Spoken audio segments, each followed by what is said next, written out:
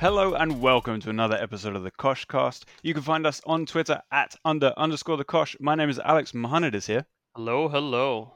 Hello, and joining us again is Roy Olende. Roy, how are you? I'm doing very well. Glad to be here. Excellent. Glad to have you. Where can people find you on Twitter after they thoroughly enjoy your thoughts and opinions on this podcast? I am at Don Yaya, and that's Yaya with YAYAA for no reason at all. But I'm here to respect good old Yaya Sanogo, winner of FA Cup, and yeah, man, that's where I rep. All these people repping all these hot people. I rep Yaya Sanogo, man. 4 goals in the Emirates Cup. Do not mess with my man. You love the chaos. Absolutely. I was going to say, Mr. Chaos himself. I'm really enjoying the few people that will have expected that to be Yaya Toure, and then you just drop the Sanogo. No, you'll see by Amy that it's Yaya right after the FA Cup win. So a good old troll for my Spurs friends. Just throw that in their faces once in a while. Big week as well for Yaya Toure, actually, now that I mention it. He pulled out the balls for the Champions League draw really slowly. I feel like Yaya Toure is just the last person you want to spend a lot of time talking. Like I know that most of that job is just pulling out a ball, but you know, you have these segments where he has to talk for a length of time. Fillers. And yeah, he struggles, man. I know he's a coach at Tottenham. I hope he's speaking French because, like, or Russian. Doesn't he speak Russian or Ukrainian? Is it? I don't even know. Yeah, but yeah, he's. I mean, he's I think while he was pulling out the balls, like I would say, I think that's like his debut pulling out these balls. I would say he did everything he could with every ounce of kind of self, I guess, control to not 2-foot someone.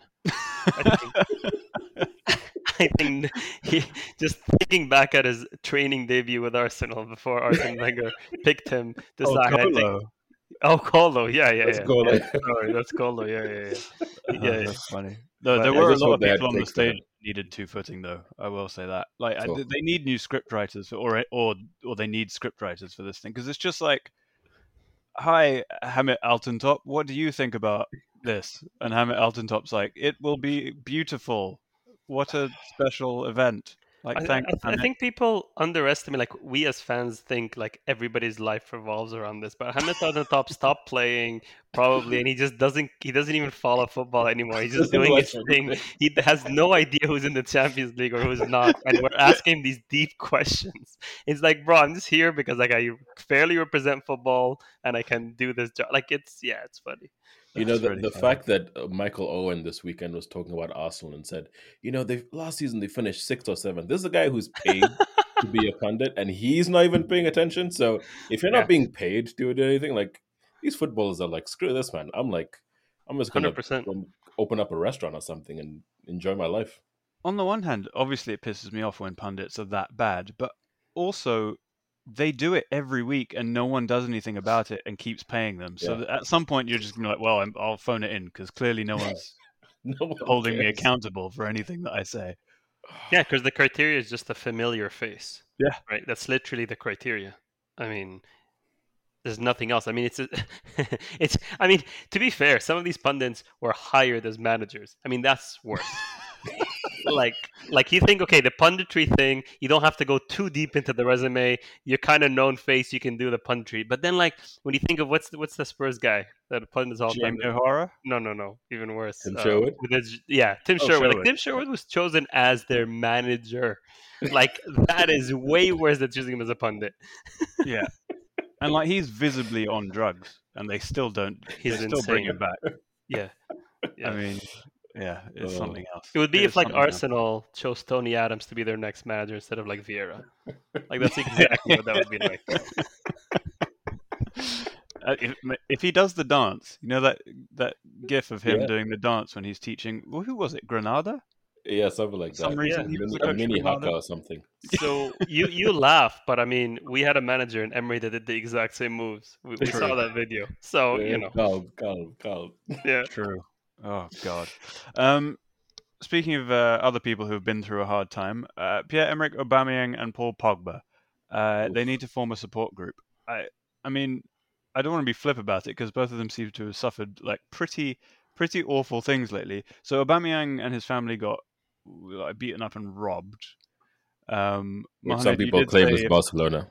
Well, yeah, Mo made the same point. Like, if Laporta wants you to leave, yeah. The first thing I posted the link on the thread and I said, "Hey, if Laporta wants you out, he'll do whatever it takes," kind of thing. Cold-blooded. Yeah. Do you reckon it was like Piqué and like Pedri and Gavi or whatever in masks? So Piqué and Alba both were on the bench for Barcelona's last game and didn't play, so they're bored. They've got to find something to do. Yeah, so, yeah. And we know Piqué is basically a criminal already. Yeah. Piqué had his film crew just like documenting it all. Yeah. Benzema with his tripod. Yeah. Oh God! And then that's tough, though. Yeah. Pogba. I mean, I don't even know where to begin with this story. So, I mean, this is all like alleged and supposed and whatever. So, whatever, take it with a pinch of salt. But the story is that his older brother Matthias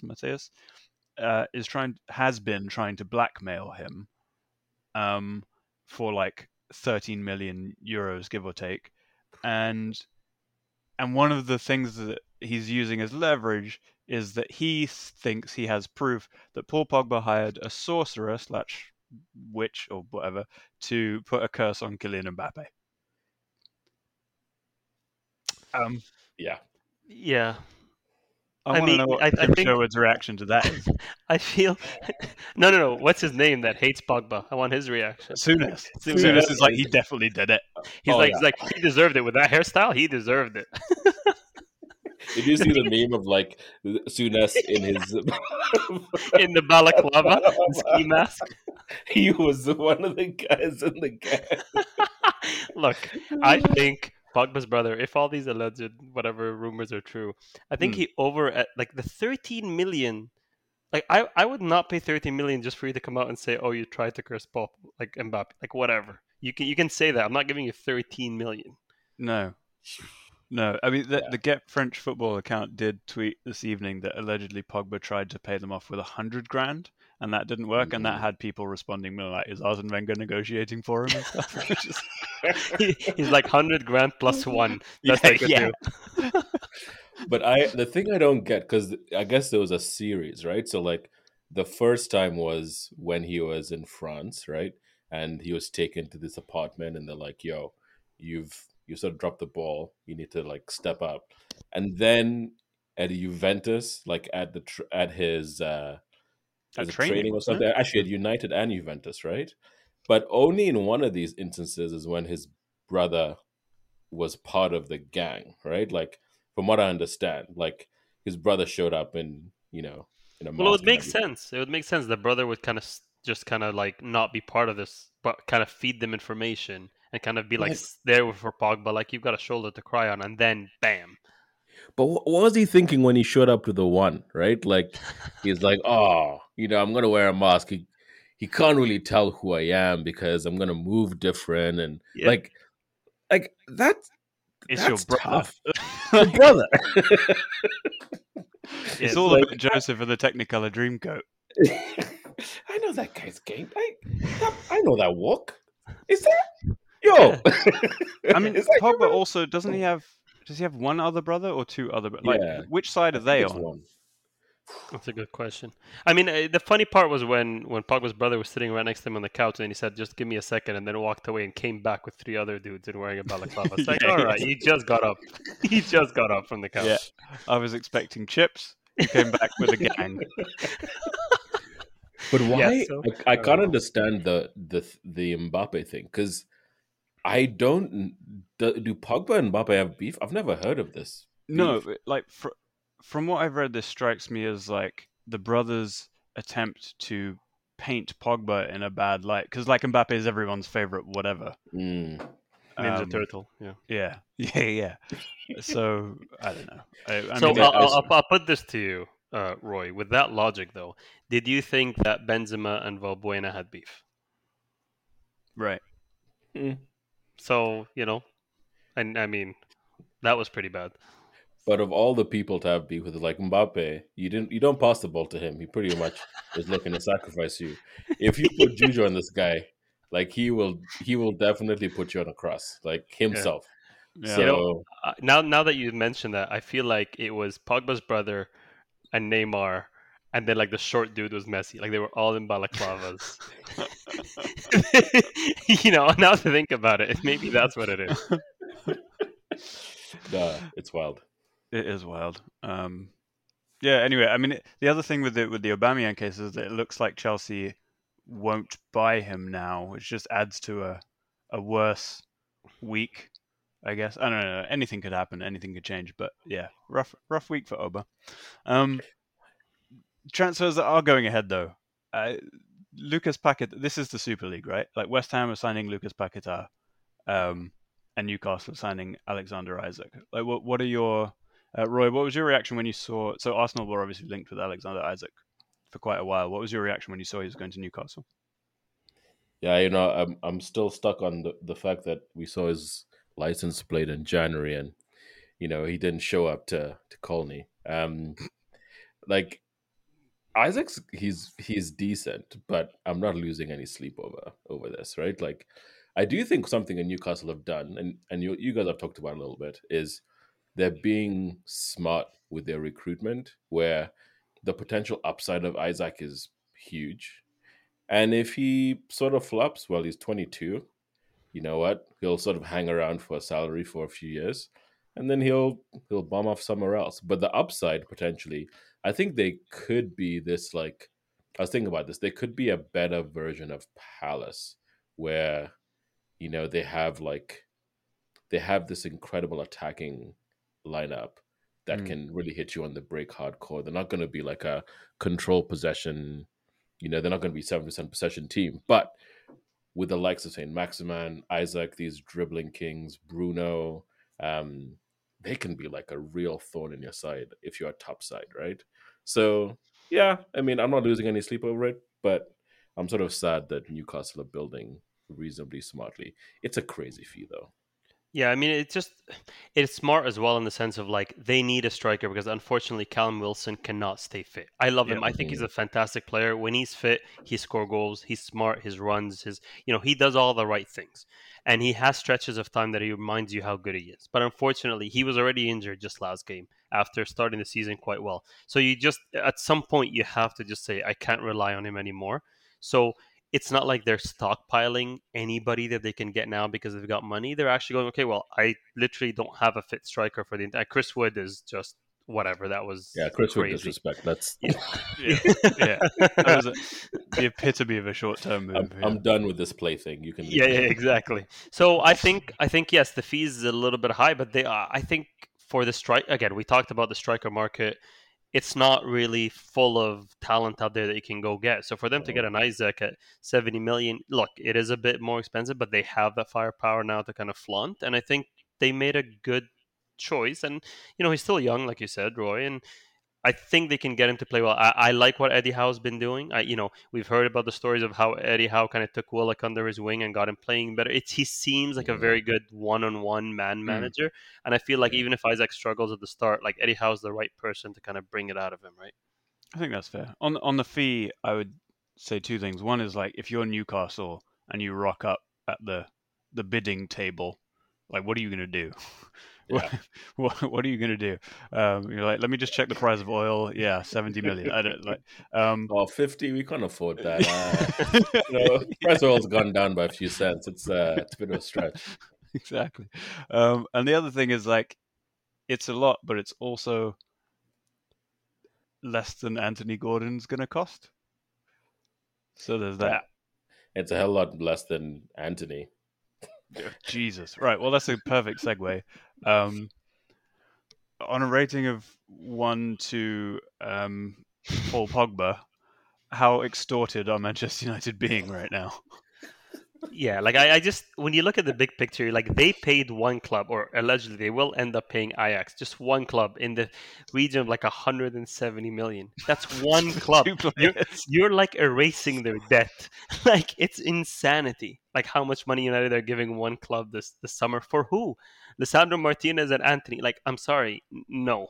Like, look, United, the problem is money has never been an issue. They're like, I want this player, I'll pay whatever you tell me, and I'm just going to get him. So the only reason United don't get players right now is because they're not in the Champions League and the players don't believe in whatever they're trying to do, so they lose on players. But if the player only has one destination and that's Manchester United, they will get him because they will pay extortionate amounts too, right? Yeah. Like the baffling thing about United, it's not baffling because United, we know, a bit of a mess in, front office, back office, whatever you call it in football. Mm-hmm. All through the summer, the talk has been just Frankie. We can maybe do 60. Oh, maybe we can do 70. And you're thinking, oh, like, what's their budget? Maybe just over 100. And all of a sudden, they just come out and like drop almost 200 on two players from the same team. One of whom is like their third best creator. The other, I think we can talk more about Martinez if it ends up happening. But like he's okay. Like he is not like a game changing center back, right? And I think the strange thing for United is they've gone through the summer thinking that they're so like they have nothing, right? And then they just drop wild money on this player who Anthony may end up. I mean, he's a silky guy. He may end up being a decent player, but I think it's really just like opportunity cost. Like they could have done so much more this summer if they were organized, and I'm so thankful that they are not. And I'm very thankful they'll continue to be dysfunctional because this is a team with so much money that's capable of doing so many things, but they're still fixated on Sir Alex and this whole thing that they can't just release themselves to be like the new version of themselves. So I mean, he may be a decent player. I just think it stinks of United sort of ineptitude that at the end of the window they're dropping so much money for like an okay winger. It does, and it does make you think or question whether Erik ten Hag is an agent just planted by Ajax to get the best prices possible. Because like no one else was going to pay these prices. Arsenal weren't going to pay that much for Lisandro, and literally no one would have given you 100 million for Anthony. Yeah. I mean, they were asking half of that earlier in the window. Yeah. It's crazy. And like it felt to me that, Van der Sar, who is the sporting director there, has a United affinity, and it felt to me like he was trying to say, like, United, don't do this, like 90 million, don't do it, and United were like, all right, that's what it felt like. But the other thing is, so we have a question on this from at Toriaki on Twitter, who says, will Anthony live up to his transfer fee? And I just don't think he can. I don't know what he would have to do to live up to 100 million. He'd have to be like, it will never be his fault that he didn't live up to it. Like no matter what, like he pretty much has to match Salah kind of output. It's exactly what I was thinking. To be like 100 million kind of player. Like, are you going to match Salah's first season in the Premier League breaking goal scoring record? No. Like, he cannot do anything to justify 100 million. He can have a fine season. He can score 15 goals. It will still not amount to 100 million spent on this guy. No, but here's a question, a kind of devil's advocate question, because we talk about guys like Havertz, and maybe it's because he's the best of a bad lot of Chelsea signings, but we look at Havertz and we're like, yeah, like he's worked out okay. Relatively. He was 90 million. 90 million. So to me, we've been numbed a little bit to these prices. So, like, Grealish was 100 million. Like, it's been a failure. It was pointless, but it was 100 million. But I think we're numb to it a little bit in that if Anthony is just, like, pretty good, people won't slag it off that much, Yeah. I think success for Anthony, listen, is he becomes a starting right winger. Like, he consistently plays game in, game out. He scores 15 goals a season. If he does that, United fans will be okay with it, but he can't live up. He can't live up to the price. The price is an inflation that is a result of United being desperate and having zero planning. That's not his fault. Same thing with like guys like Pepe and them. You just get sold for a price that you're like, I have no control over this. So I think for him, yeah, if he becomes starting right winger, he scores 15 goals. Good for him. The guys make him bank. His family is sorted. Hey, yeah, do your thing, man. Yeah, Speaking of which, Lewis Graben has joined Al Ahly. He's still playing? Wow, that's impressive. Playing is generous, but there you go. Forest? Yeah. From Forest? He was at Forest, yeah. I guess they had to release someone with signing 20 players.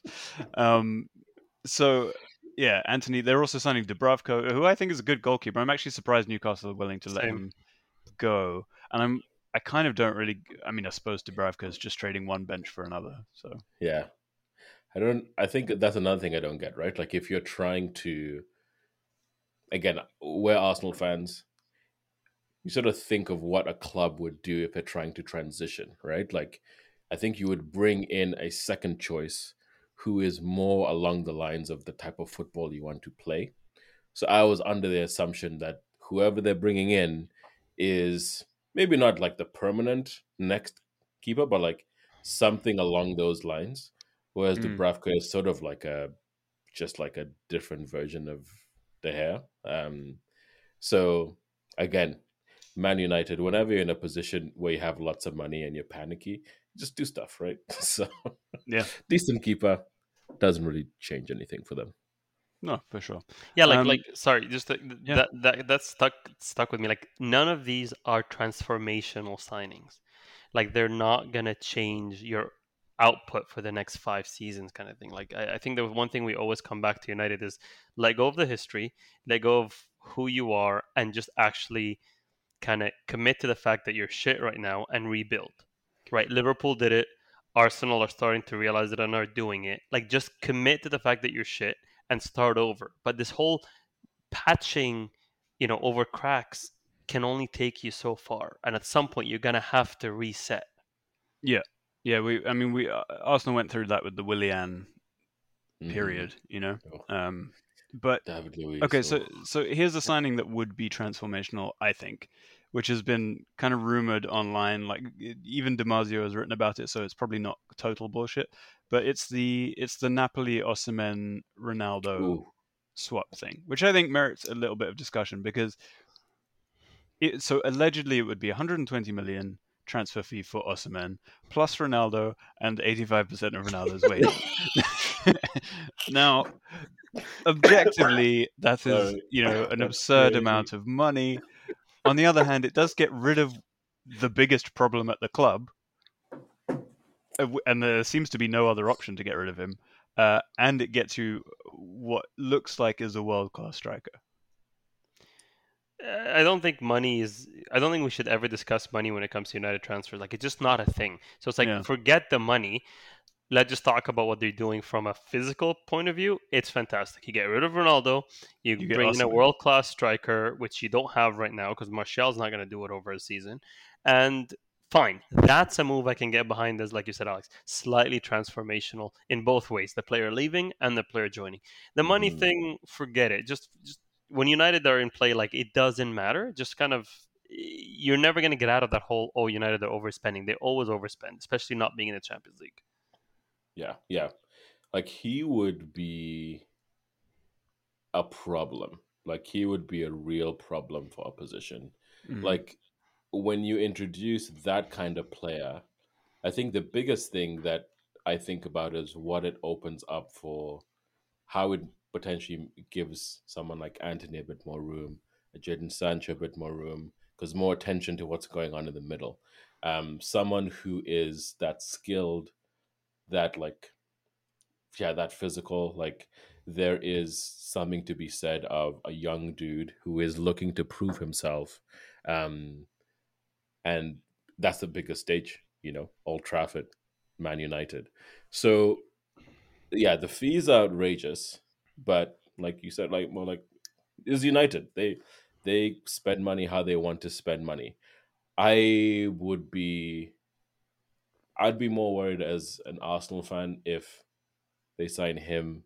Antony is like a fun plaything, but that would be wild. Like anyone who's not a United fan, your biggest hope this season is Cristiano Ronaldo sticking around. Yeah. Because it's pretty obvious by now that Ten Hag does not see him as a starter. Like, Martial is injured. Ronaldo's not starting. Like Ronaldo is going to be a problem if he's hanging around for this full season, playing this league he's never even heard of, Europa League. Just like imagining himself being somewhere else and enjoying life. Like, he'll be toxic as hell. That would be toxic, yeah. Although it does kind of amuse me to think about him at Napoli. Like, I don't know what he expects that to be. I mean, yes, they're in the Champions League, but like, I don't know what you expect out of that experience. I mean, the facilities aren't great. The stadium's like 4 million years old.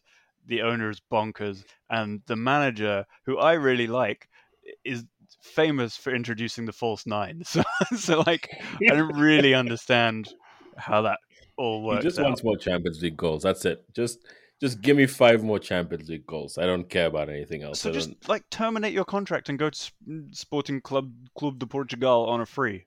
Yeah, but didn't their manager say he'd quit if they signed Ronaldo?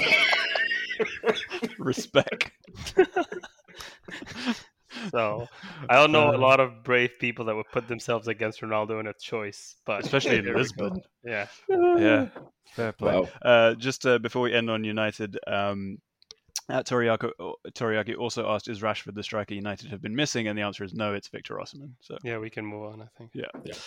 I think Rashford has moved on from that. Yeah. Ross Barkley's joined the unemployment line again. Does anyone want Ross Barkley? No? Okay. Nottingham Forest do. That's... Him and Renan Lodi. I mean, this is the most bizarre random transfer window I've ever seen a club have. 17 players. 18 now, isn't it? Because Willy Bolly. As of today, it's 19. There's 19 a ticker online somewhere. I mean... Like, it doesn't make any sense. Like, I know that they had a bunch of players brought in on loan. I know that's players leave and such, but that's almost 2 full teams. 19 players. There's no way any club can integrate 19 players. No way. It's just impossible. It doesn't make any sense to me at all. It doesn't. On the other hand, I watched them on the weekend and like they weren't bad. They weren't bad, no. Great, but they didn't look like a team that had a full team of new players. I mean, they were playing Conte, who just decided, who is just 100% Tony Pulis in Italian form, who has won some stuff. Like 100%. Yeah. They played right into his hands, to be fair. They were like, we're just going to run and press you really high up the pitch. With, they signed 19 players, but the 3 centre-backs are all like League 2 bulldozers. It's very confusing. Anyway. I did look up the owner of Forest, though, because I was like, what is going on here? So the guy's name is Evangelos Marinakis, Greek. He's... how do I put this politely? He's the size of like 4 people. And so clearly has the bank balance of... Anyway, it turns out he's also the president of Olympiacos, and this kind of caught my eye because they signed this guy from Bordeaux, Hwang Wee-jo, and then immediately loaned him to Olympiacos. And I was like, hang on, Greek owner, like he just bought himself a little present basically via Nottingham Forest. Yeah, it's like the City thing, right? When they just sign random players and give them to their like MLS club or whatever clubs they have. It's like, oh, here we go. You can just I don't know. I mean, they made it through. They're here. They're here. They're in the Premier League, so he's doing something right. Yeah. Maybe I'd be interested to go back to the start of last season and see how many people they signed. Seriously, it's research worth doing. Lucas Paquetá, West Ham. Mo, another one that was linked to North London. I like him. I think he's a good player. He was kind of linked for that 8 role that we have Xhaka in right now. That's kind of what he was linked for. Some people say he could play out wide where Saka is as cover, but like I think he was really linked for that like number 8. For a silky player, he does have a lot of kind of grit about him. He runs around, he tackles, he does some of that stuff, but a little bit more technical than Xhaka maybe. So I was kind of a little bit excited about him because I thought he was all this twinkle toed and whatever. It's like another Odegaard that wasn't going to work kind of thing. Odegaard, not in a bad way, but kind of more like on the technical side. But then I watched a couple of games when we were linked, and he actually runs around, tackles, like does his thing. So I was excited about him, but at the end of the day, like Xhaka is undeniable. Well. Just undeniable. He will not be denied. Like, he is inevitable. Exactly. He's inevitable. He's undeniable. And I just kind of like, even Tielemans, I started to just lose interest in Tielemans at the beginning. I was like, yes, let's do it. Now I'm like, I kind of like what I'm getting from Xhaka, which is insane, right? Yeah. But yeah, I think at Arsenal, like I'm not losing sleep over it because I still think it's a winger we need first.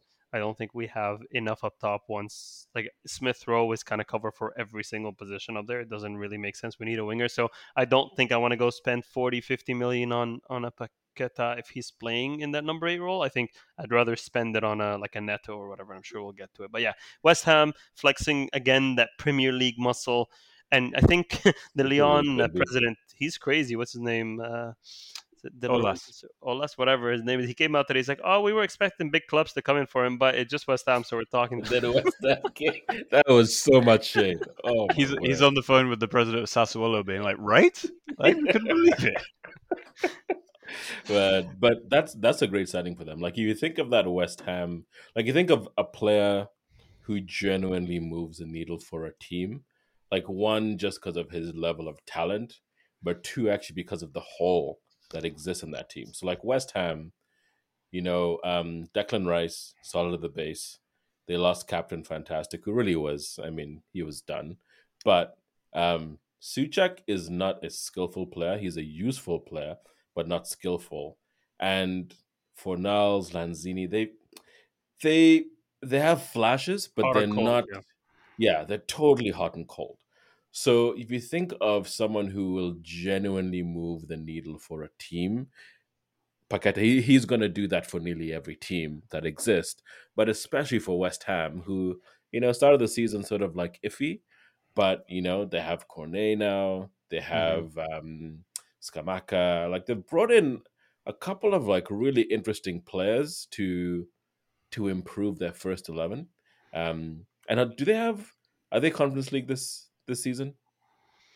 I want to say yes. Yeah, because Scamacca's only goals have come in the Conference League. Okay. But yeah, like Bowen, Paqueta, and Cornet behind Scamacca, it's a bit harsh on Mikel Antonio, who hasn't really done anything wrong. But like that's a pretty good front four, at least on paper. It's hard to imagine David Moyes being able to speak to any of them. But like it's really hard to imagine. I mean, is that harder, or is it Roy Hodgson speaking to all the cool 20-year-olds in at Crystal Palace, trying to be like, "Yo, Zaha," or Eze, or like Elise? Imagine he was still there. Oh my god! Listen, fam. Yeah. But yeah, it should be interesting. Everton. Why? Neil Maupay. Oh, right.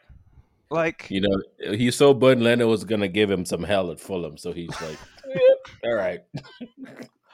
They did Fulham a favour, in my opinion. I mean, I know it's 15 million, which at this point in the Premier League is like, the coins in your pocket, but like, he's shit. He's like Shane Long, but 2022. I don't know. I mean, the thing is this: Brighton don't be like. I get it; he's not top quality, but Brighton aren't deemed to be losing strikers. like it just doesn't make sense. Like Brighton are famously known. They're famously known for needing strikers of any quality, just numbers. So like I don't get it, but fine. You want to rely on Welbeck for an entire season? Be my guest. He's great when he tries, but like he'll get injured. I don't know. I just think, look, Maupay has his moments. He did have his moments for Brighton here and there. Again, hot and cold. Everton are not choosers, right? Beggars can be choosers at this point. DLC is always going to be injured and off doing his own thing. who are they going to sign that's gonna join them? That's going to be better than Maupay? Like, they don't really have options. Yeah. But there's part of me that thinks like, Everton, they've been rubbish for the last year, but let's be honest, Everton are a gigantic team. Like, they're a big team with owners that have money, right?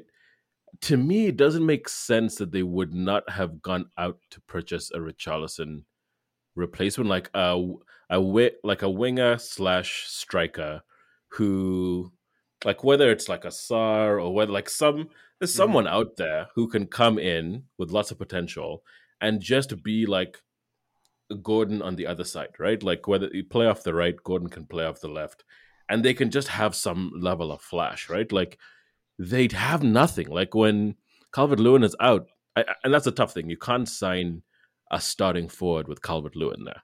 That's tough. But Calvert-Lewin is always injured, right? So they're in a tough spot. So I'll tell you this. You talked about the flashy winger that they don't have. Well, the problem is they took him and they moved him in center mid. Have you seen Iwobi's performances? So that's the hole that's there, right? It's the Iwobi hole, but they just can't find anyone in world football to cover that big Iwobi-sized hole. That's the problem. Shout out the size of his head. Yeah. He's Nigerian man. I mean, he's doing decent. He's beaten Dele Alli to a spot in the Everton lineup, so there you go. But it is weird. I mean, they could have bloody signed Anthony at the beginning of the window for like 40 million if they'd wanted. You're right. Like, I mean, Demarai Gray is still there pretending to be useful. Yeah, there's so many of these players sort of like swimming around the top of the championship. Like, just go pinch one of these guys or pinch someone from Liga. They were linked with Brereton Diaz, which seemed very sensible to me, but then he sods off to Chile every couple of months, so I suppose that's not ideal. I mean, Richarlison too. Well, yeah, true. Yeah. Very true. Richarlison, by the way, we should talk about it, is being vilified in some quarters of the press for having the gall to do 2 keepy uppies, and then getting clattered by a Nottingham Forest player. I just find this really funny that people pretend to get offended by this kind of thing when, like, we all spend half our lives being like, all the flair players are gone, we don't have anyone that does any skills anymore, and then one does one and we want him killed. So silly. I don't know. I'm going to disagree. I don't understand. I'm going to disagree. Ooh. You know me. I love flair. It's how I like to play the game. It's how I like to watch the game. I get all that. But there's context. You are at a newly promoted side. This was away, wasn't it? I think so. Yep. Mm-hmm. You're in their stadium. You just came on as a sub. You've struggled all game against this newly promoted team. And look, you can do it. I'm not telling you can't. But I also can't fault the reaction. I totally get it. Like, I just totally get the reaction of like, was this necessary? Like, you can do it, you can do it if you're trying to like get past a player in a fancy way. You can do the, the whole Neymar rainbow flick thing and people get mad at that. I don't get that. But like, at least there's something there. You're not just standing there in the corner doing keepy uppies. Like, it's not Sunday League. But here's the thing, like, they're just like wasting time and trying to see the game out, and it worked perfectly. Like, he did a couple of he knew he'd get clattered, because everyone who ever does this gets clattered. And then you get a free kick in an area that you want it, and you see out the clock. Like, the fine print. The fine print is that it was Spurs, so I am biased. Well, that's a given. So I think there's a little bit of like, oh, it's Richarlison and Spurs. I'm just, there's a little bit of that for sure.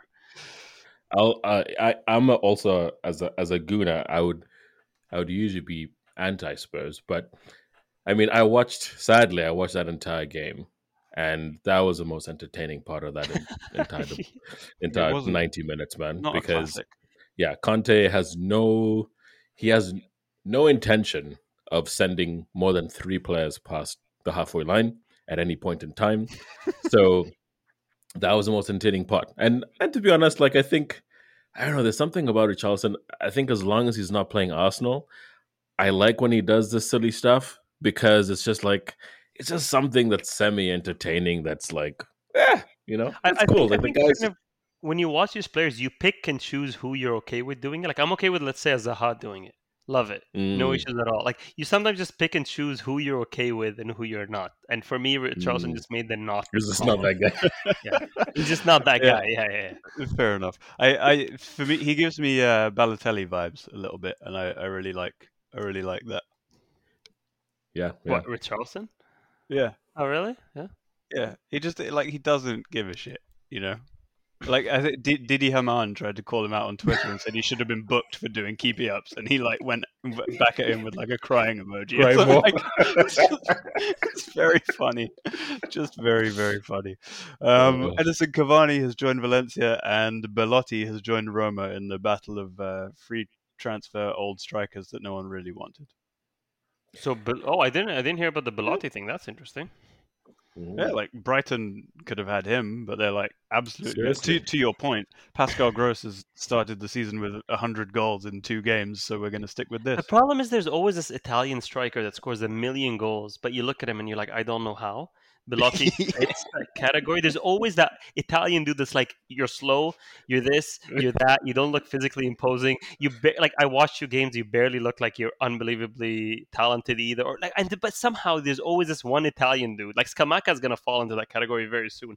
Like, you're just an Italian dude that scores you're an Inzaghi, right? There's an Inzaghi every 3 seasons in Italy that you're just like, how do you score this many goals? And then it's a type of player that can never leave Serie A. You just can't, because you will clearly not do well anywhere else, kind of player. I don't know. I just kind of noticed that pattern of these players that keep coming through.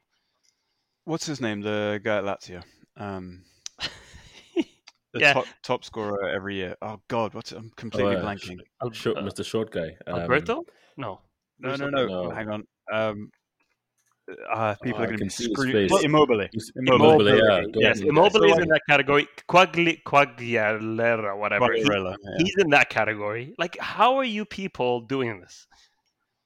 I mean, Immobile even came out recently. It was like, did he say? It's funnier in my head. He said, "When I die, people will recognize what I've done," but he probably just said retire. He thinks he's Beethoven. One of the great artists. But I think he said something like, "When I retire, people will realize what I've done." And to be fair to the guy, he scores 30 goals a season in Serie A every year. But the problem is, he went to Bundesliga for 1 year and was shit. Yeah. Yes, is Belotti the one that gives us the pretty the TikToks with his pretty wife, or is that Immobile? One of them does a lot of really nice TikToks. He's playing PlayStation all the time. And she's always like, look at this guy. He's all constantly. Yeah, I want to say it's Immobile. And she just, his wife or girlfriend, always just takes a snap of him, playing PlayStation. She's like, this is all he does. This is her constant feed. Is just that. Maybe that's what he was talking about. When I retire, people will understand what I've been up to. Yeah, it was probably him. I don't think Belotti's that cool, really. Speaking of actually Italian strikers, I was thinking, Inter Milan have Lukaku and Dzeko? Yes. It got me thinking because I was watching the highlights the other day, and I was like, okay, Lukaku, I get it. And then I didn't, for some reason, I kind of just blanked on the whole Dzeko's on the bench for them. And I was like, okay, that's quality. I know Dzeko's kind of getting, older a little bit, but he's had a couple of unbelievable seasons for Roma. And to have him come off your bench, that's a pretty good option, I think.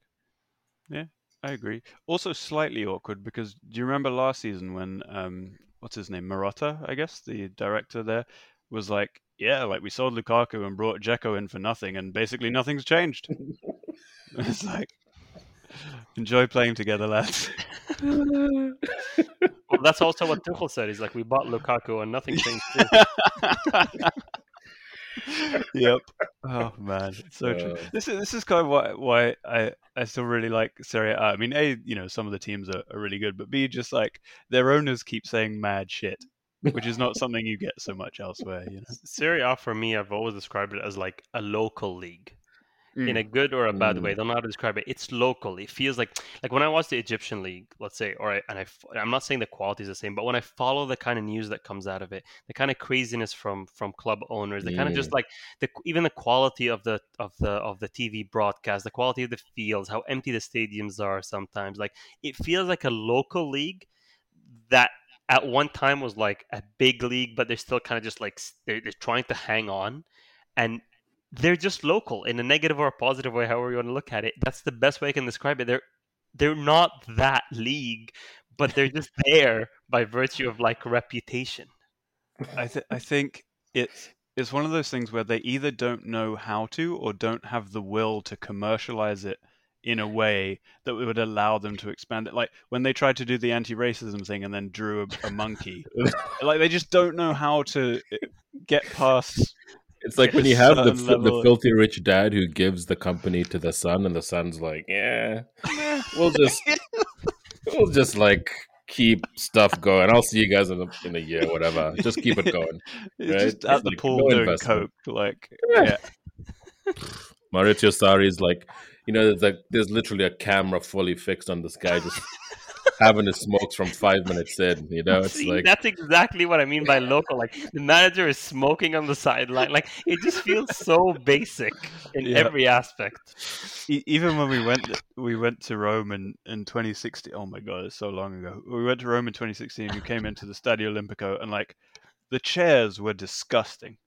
Like it was a wonderful experience. We enjoyed it very, very much. But like the chairs were covered in filth. The guards were racist. Yeah, the guards were racist. You couldn't leave your own little quarter of the stadium. Like you couldn't just walk around. You were like penned in, and people were bringing boxed salads in and eating them, which is probably the most civilized part of the whole thing. But it's just very strange. It's very strange. I love it, but it's a strange league. Yeah. Mo, anything else from the Premier League that jumped out at you this weekend? We got City coming back from 2-0 down against Palace. Was it ever in doubt? Haaland, I mean, his hat-trick, he's top scorer of the Premier League so far, and I would say top scorer without even, I would say playing that well.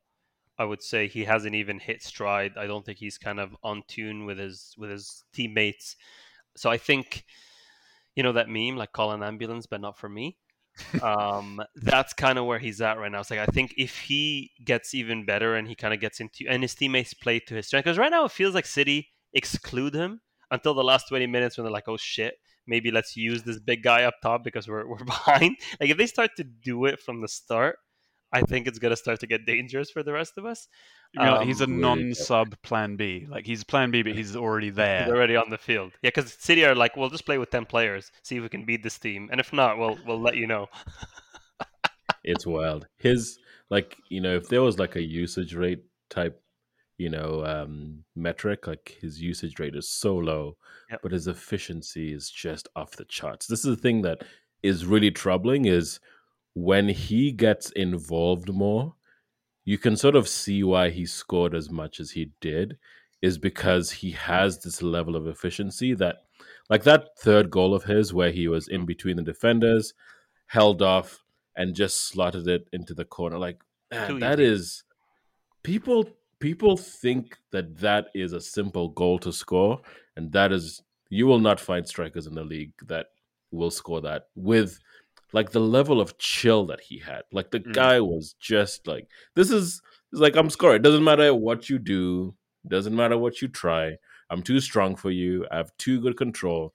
So when this guy, when he is used more, when he is more involved, I'm actually like legit scared of what he could do. Like he's incredible. I didn't think he'd start to score this much this soon. I thought he'd have a longer ramp up. We all did on this podcast, to be fair. Yeah, I mean there was this came from a City account.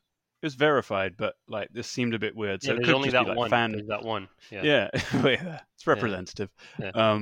It could just be fan fiction, but it was basically saying like Premier League managers have been calling each other, being like fan trying fiction.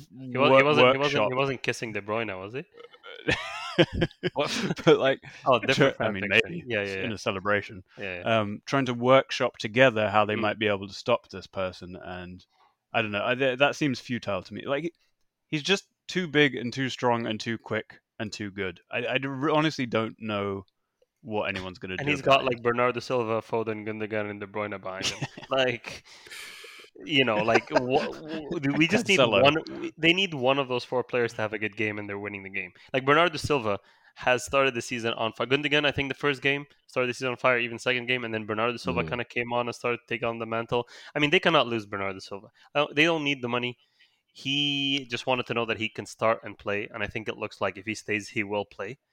I think they need to keep him.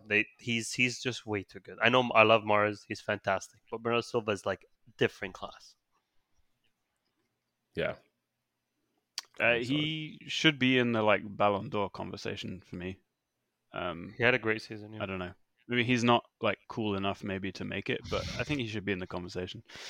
City apparently have gone, if I heard this right, they've gone behind by 2 goals in 4 of the last 6 games, and they haven't lost any of them. So like they do that thing where they just decide, and then the game's over. Then gear 1 or gear 2, and then they just turn it on. You could see the Newcastle game was interesting because they scored so early that you could tell they just went, And then Newcastle went up, and then they're like, okay, cool, we'll do this. And then, Crystal Palace scored 2 goals from 0.2 XG. Yeah. And they're like, okay, cool. I guess we'll have to do something today. Okay, let's turn it on. So they're scary. It's a bit, I mean, it's a whole nother level, but it's a bit United in the like late 90s. You're like, oh, don't score against them. That will piss them off. And then, speaking of which, we all thought there would be a reaction for Liverpool. We all captained Mohamed Salah. Unless you didn't, Roy. I don't know. You can tell us. I did, man. I'm so pissed. I'm so pissed. 9 goals, not a goal, not an assist, not a meaningful contribution.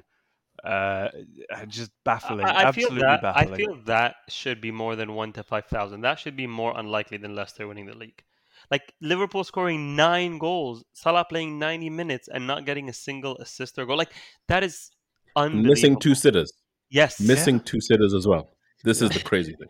It's actually hilarious. Like literally this topic we're talking about is the one thing people came out with this game of. It's like the most spoken about point of this game is how can Salah not score? Like no one cares about the 9 goals. No one cares about Firmino. No one cares about anything. It's like how can Salah not score? Scott Parker's literally suicidal, and the rest of the world is like FPL. Yeah, some guy on Twitter had a fantastic. He's like, hey, look, at least that left back that was tasked with keeping Mohamed Salah quiet can keep his head up high. He did his job. He had a fantastic game. But Mo, you thought like tactically there was a thing with Salah. Like he seemed too far away from goal. No? I watched Salah obviously because of the Egyptian connection, and I just like him and whatever. And I've watched every single Liverpool game. Every game, he just seems way too far away from the action. He's way too close to the byline. He's not involved in kind of the danger area. And if he is involved in the danger area, at least at the beginning of the game, like towards the end of games, he starts to kind of drift centrally and kind of get away from what he's supposed to do. But in the beginning of games, in the first half or the first 60 minutes, like Trent keeps giving him the ball wide. Like Trent is passing it outside to Salah on the line. And like the only way Salah starts to get involved centrally or about to score a goal is he has to cut in either dribble 2 or 3 players or play a very low kind of 1-2 with Trent that has to be like that Messi Alves connection perfection for Salah to then have a decent shot from 14 yards out, right? Like they need to find a way to get him a lot more involved. Maybe the Nunez missing is playing a factor, but even when Nunez was playing at the start of the season, I felt they need to figure out a way to put this guy a lot closer to goal. The way kind of, and again, it's not comparing the players, but the way Messi went from playing right wing to, okay, you're kind of a lot more central now. And I think they need to do that with Salah sooner or later. It's hard with Nunez there because you don't have a small guy to kind of move out wide in the Firmino or Mane or whatever. But they need to figure it out. All he's doing is getting passes from Trent, passing it back, passing it Trent. Like, it's not enough. I think Jota will help a lot in someone that can normally play down the middle but can move wide to allow Salah to, they can do a lot of interchanging. Roy, did you see the Roberto Firmino renaissance coming? After the United game, I was pretty sure that Firmino, Henderson and co, like these old guys we're just gonna go let out the pasture.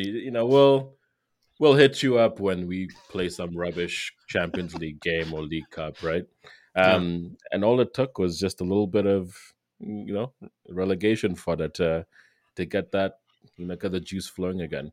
I mean, Firmino is that kind of player where he's the ultimate, flash, hot and cold, like, especially now as he sort of gets towards the latter end of his career, right? But, entertaining. I mean, all in all, Southampton feel really good about this. So, their Twitter account is no longer the only Twitter account that's taking the 9-0 bashing. So Oh man, they've got some even the company. Twitter account has the 9-0 been mentioned yet? Was begging for the 10th goal, just begging for the 10th goal. Have you seen that this has now spawned conspiracy theories about clubs not being able to score 10 because it's like the Premier League visual graphic whatever can't handle it? Like, VAR just will get in and be like, nope, for some reason, for technical Y2K reasons we vibes. can't allow it.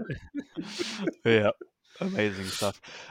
Arsenal 2, Fulham 1. Arsenal played in much the same way that they've been playing all season, which is high energy, front foot, high press, intricate passing. But it didn't really work on Fulham. Fulham were like surprisingly robust, and maybe that's unfair. Like Fulham have been pretty good this season. It's just the memories of Fulham as a Premier League team are all just this like uselessly. Yeah, and bad. I think also it's fair to say a lot of last-ditch tackles. Like Fulham had 3 last-ditch tackles, which were like goals for Arsenal as well. So all in all, it just seems to work in their favor. I don't think Arsenal played any worse than some of the other games they played this season. I mean, Fulham in that form probably the best opposition. If you think, I mean, okay, Crystal Palace, put that aside, but like Bournemouth, Leicester at home, I think Fulham are probably like in the last 3 games the best opposition, not by a large margin, but by a little bit. They're organized enough. They got Mitrovic at the up top and etc. I thought Arsenal played well. I think we shifted to the right hand side a little bit more today. Like we talk about, well, it was the Martinelli Jesus on the left for a couple of games. This game we kind of shifted back to our well-known, well-trialed Saka Odegaard combination. Saka's still kind of finding his way into the season. I'm not worried about the fact that we struggled. I thought we did enough. I think we had like a 2.6 or something XG. I think we did enough to win this game. Gabriel put us in a bit of a tight spot with his mistake, but it kind of lit a fire under us that we needed almost. Guys, yeah. So I can't complain. I think overall you'll have these games, but I like the fact that as a fan, at 1-1 or even at 1-0 down, I felt, no, we could do this. Like that was a good feeling. Right, you feel the same? Yeah, it's funny. I ended up watching a couple of games from like 2002, 2003, 2004, like highlights of these games, and some games that Arsenal lost back then. And, just sort of reminding myself that even when we are really good, you just have these games where, stuff doesn't go perfectly. Like the fact that Arsenal had almost 75% possession in this game, right? Like that speaks a lot to the dynamics of the game. Fulham, because they were very organized, it made it seem as though, maybe the game wasn't wasn't quite maybe as sharp as it could have been. But I think even losing Partey and Zinchenko and still being able to have that much possession, control proceedings, I mean, I think really that's all you can ask from a team is to, be in control of a game, which Arsenal fans have been wanting this for a long time, right? Like very recently, we've been in situations where with Arteta last season, previous season, we're playing teams that are lower down, which Fulham maybe are more of like a sort of like mid-table-ish, yeah, something like that. Not quite relegation. And we've had lots of games where we don't have control, right? Like, things are going back and forth. This was really like their best bet was a mistake, and that happened. Yeah. There were there's a corner where Mitrovic, had the header and Ben White had the block, which that happens once in a while. But I think in the end, you control the game, you win. That's all you want to do, right? Like, the like of the Chelseas of this world, the Spurs of this world, who, they're not really being asked to control games. Like they end up winning these games. I remember there's a game last season, I think Chelsea-Brentford, where like Chelsea were absolutely battered, but they won. I think they won 1-0 or something. And people are like, "Oh, well done! You grind it out." Yeah, I mean, if you control a game and win 2-1, well done. Yeah. And I think Alex, before you kind of come in, just very quickly, Roy, you reminded me of like when you were talking there. I think Arsenal fans just missed the days where we can almost win the game on paper, where you can almost be like, okay, today is Bournemouth, today is Fulham. We deserve an easy, nice run day out. And doesn't mean the players aren't trying hard; they have to. But like as a fan, you're watching the game and you're not going to every single game worried that you're going to lose to Bournemouth at home. Like, you know what I mean? Like, we're tired of that feeling. We almost want to be like, yeah, fine, there's going to be tough games and there's no easy games in this league, but some games you want to go into them feeling we played well, we're winning this, done and dusted. I don't think we've had that for so long. We've struggled even in the simple games, and I can't remember the last time Arsenal went into a game on paper going, yep, we're winning this, done, barely even need to turn up. Like, I'm happy that we're almost getting back to a little bit of that, where on paper we deserve to win, we go out there, we perform, we win, rinse and repeat kind of thing. Yeah, I get that. And Roy, like you mentioned the early to mid 2000s, I realized that I've sort of got PTSD is too strong a word, but those games where Arsenal would completely dominate possession, pass it around in a U shape around the penalty area, and still need a goal in the last 10 minutes. Yeah. And invariably, Arsene Wenger would bring on Nicholas Bendtner, who'd score a header. And so since then, I've always been baffled at any squad that doesn't just have a target man on hand just in case. Like, I always just think you should probably just have one just in case you need one. And it kind of it annoys me that people don't. To be fair, Nketiah came on and did it in a different way. He came on and he changed the dynamic he much bustles. More energetic. He was running around. He was doing his thing. He was creating passing lanes. He was creating chances. So he did what you want from a Bendtner, just in a different way, in a more fun way, let's say. Yeah. And he didn't commit any crimes while doing it, which is also positive. Before we move on, I think my only... It's not a concern, that would be ridiculous because it has been on paper a perfect start for Arsenal, is where is there to go from here? So they've come out of the blocks 100 miles an hour. So my question is this it? And then it's just a question of like how many times this season can you maintain or reach this level again? Or is there anywhere to go to? And that's what I'm kind of interested to see from this team, especially once the Europa League kicks in. That's not to be pessimistic. I mean, there's nothing to be pessimistic about. It's just the start has been so quick that it's just kind of like, I don't know. I don't know how to feel about it. I think it's just what, you can tell from the minute we signed Jesus that early. We got Vieira in, even though he hasn't played. The tours that we did, like we had that starting 11 locked early. And the whole goal is like maximize points now because, come the end of the season, those 2 points are really going to matter.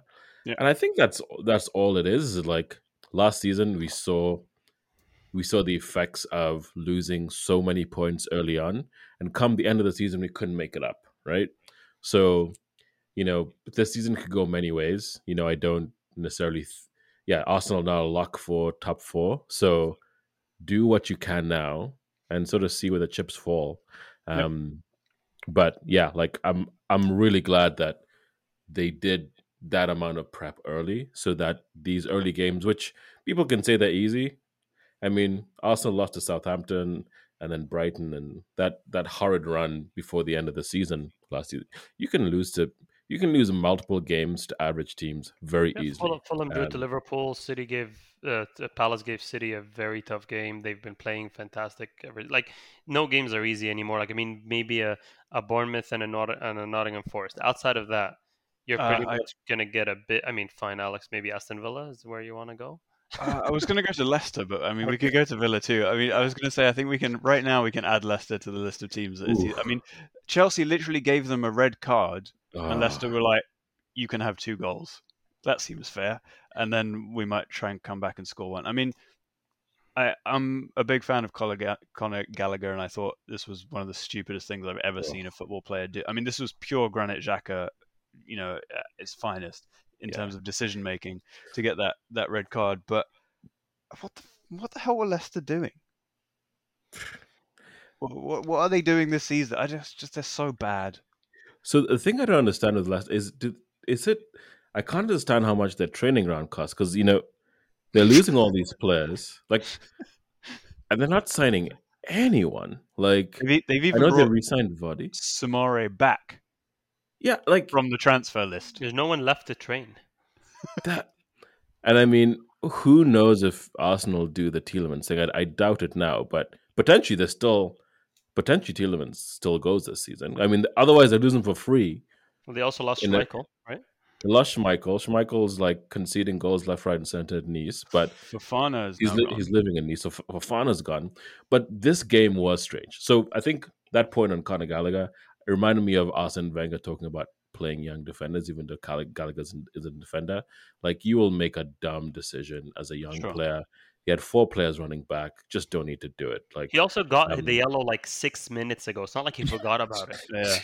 Yeah. Did you see Cucurella's reaction when he got? Oh, it's fuming. Oh, he went mental. Yeah, and I felt really sad actually because on the podcast we really liked Conor Gallagher and we thought he was great at Palace and all that. But like the second he touched that player, his face, you could see it on his face of like it's almost like he wasn't him.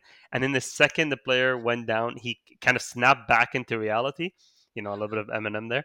He snapped back into reality, and he was like, "What did I just do?" Like his face was so crestfallen. It actually just looked so like it looked so bad. I felt so sorry for him. But for Leicester to go 2-0 down to 10 men, that is pitiful. Like, I know they're almost playing with 10 men because of Amate, but still. Thank you, sir. Thank you very much. Like, appreciate your contribution to this agenda.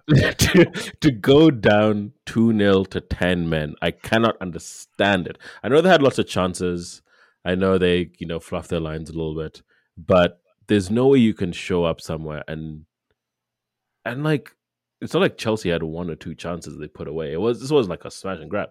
Like, Reece James hit the post. Like they had other chances. 10 men for 3/4 of the game. Yeah, Leicester are in real trouble. It's not even like they have a bad team.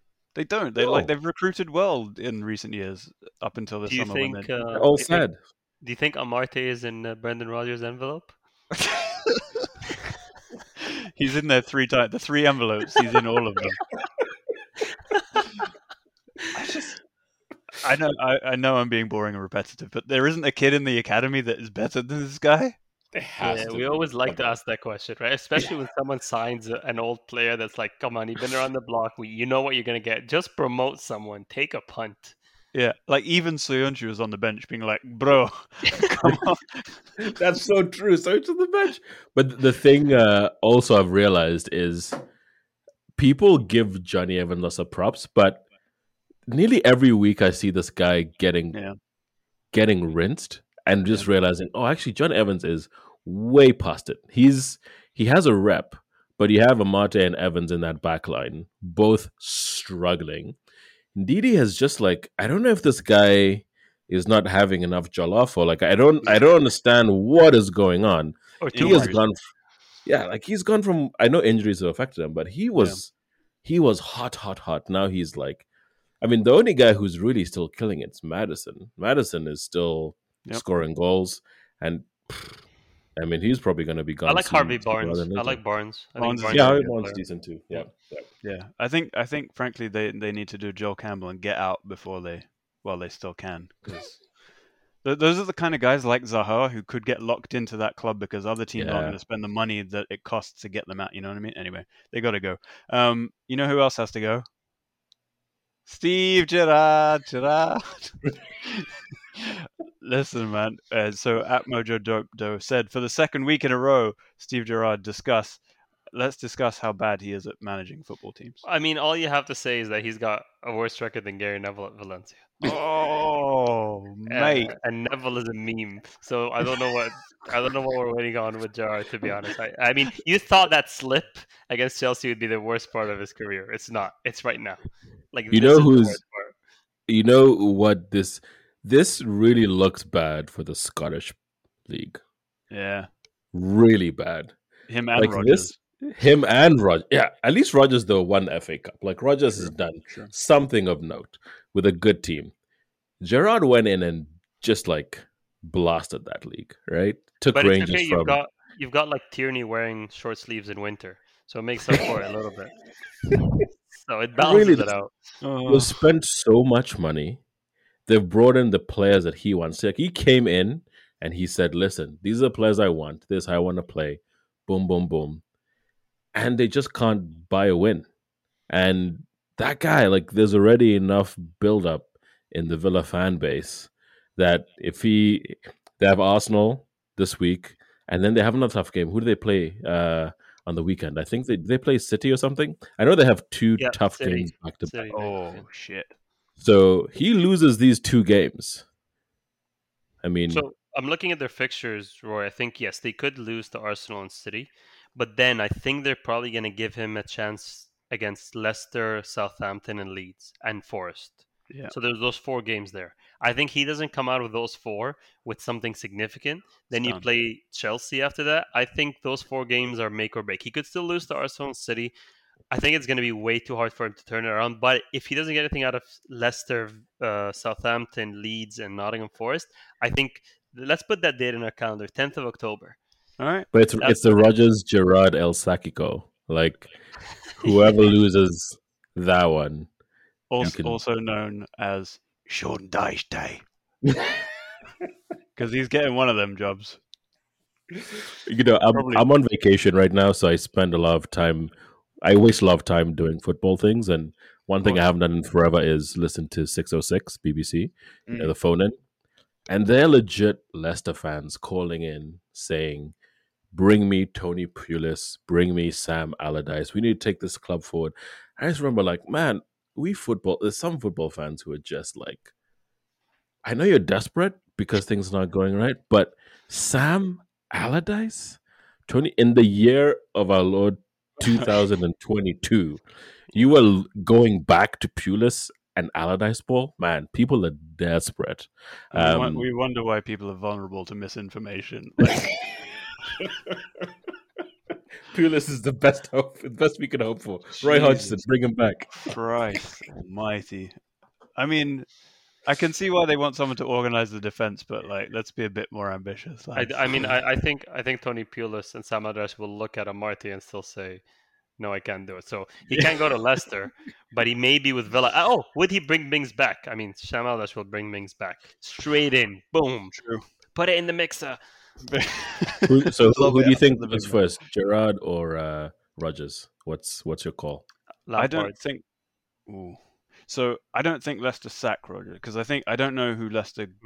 There's not an obvious. I mean, again, I've said it a million times, but I think at some point Leicester will get Roberto Mancini. But I don't think they'll sack Rodgers because I think up until this season he's done too good a job. I think he might walk though.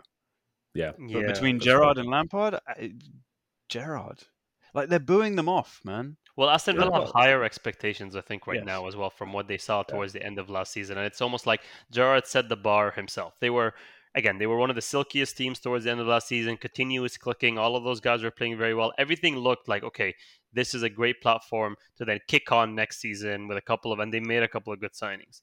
It's just not working out for them. And he set the bar high, and now, unfortunately, he's kind of just has to reap those rewards. Yeah. But, like, you knew, I knew, Roy knew, Nate Silver knew that the second that Philippe Coutinho signed a permanent deal, he was going to be rubbish, right? Like, it was so obvious. The Adebayor effect. Exactly. Yeah. Back taking his pot shots from 30 yards. Literally what he does. Oh, God. Right. We'll end it there. We've got, tomorrow, Southampton against Chelsea. Quick predictions. Rapid fire. Southampton, Chelsea. Either of you. Chelsea. Yeah, Southampton, they have good young players, but they can't hold it together. Yeah, Chelsea will win that one 2-0. Leeds against Everton. Elland Road. Ooh, 1-0. Elland Road changes it. I think Leeds 3-1. Yeah, I'm with you there. Leeds win. Fulham, Brighton. Brighton 1-0. They don't concede goals. Yeah, Brighton are good, but I think this is where they're gonna fall, and then the Brighton fans will call for Graham Potter's head. So I'll give him a Mitro 2-1. Yeah. We've sold all our best players are in the top 4, and you're calling from my head. Crystal Palace at home to Brentford. That's got a draw written all over it. Yeah, maybe like a 2-2. Well, Brentford will definitely go down 2-0. Yeah. And then they'll come back to draw the game 2-2. That's definitely what's going to happen. Yeah. And then Ivan Toney will call his own club a wanker or something. Yeah. Arsenal, Aston Villa. Easy win. Easy money.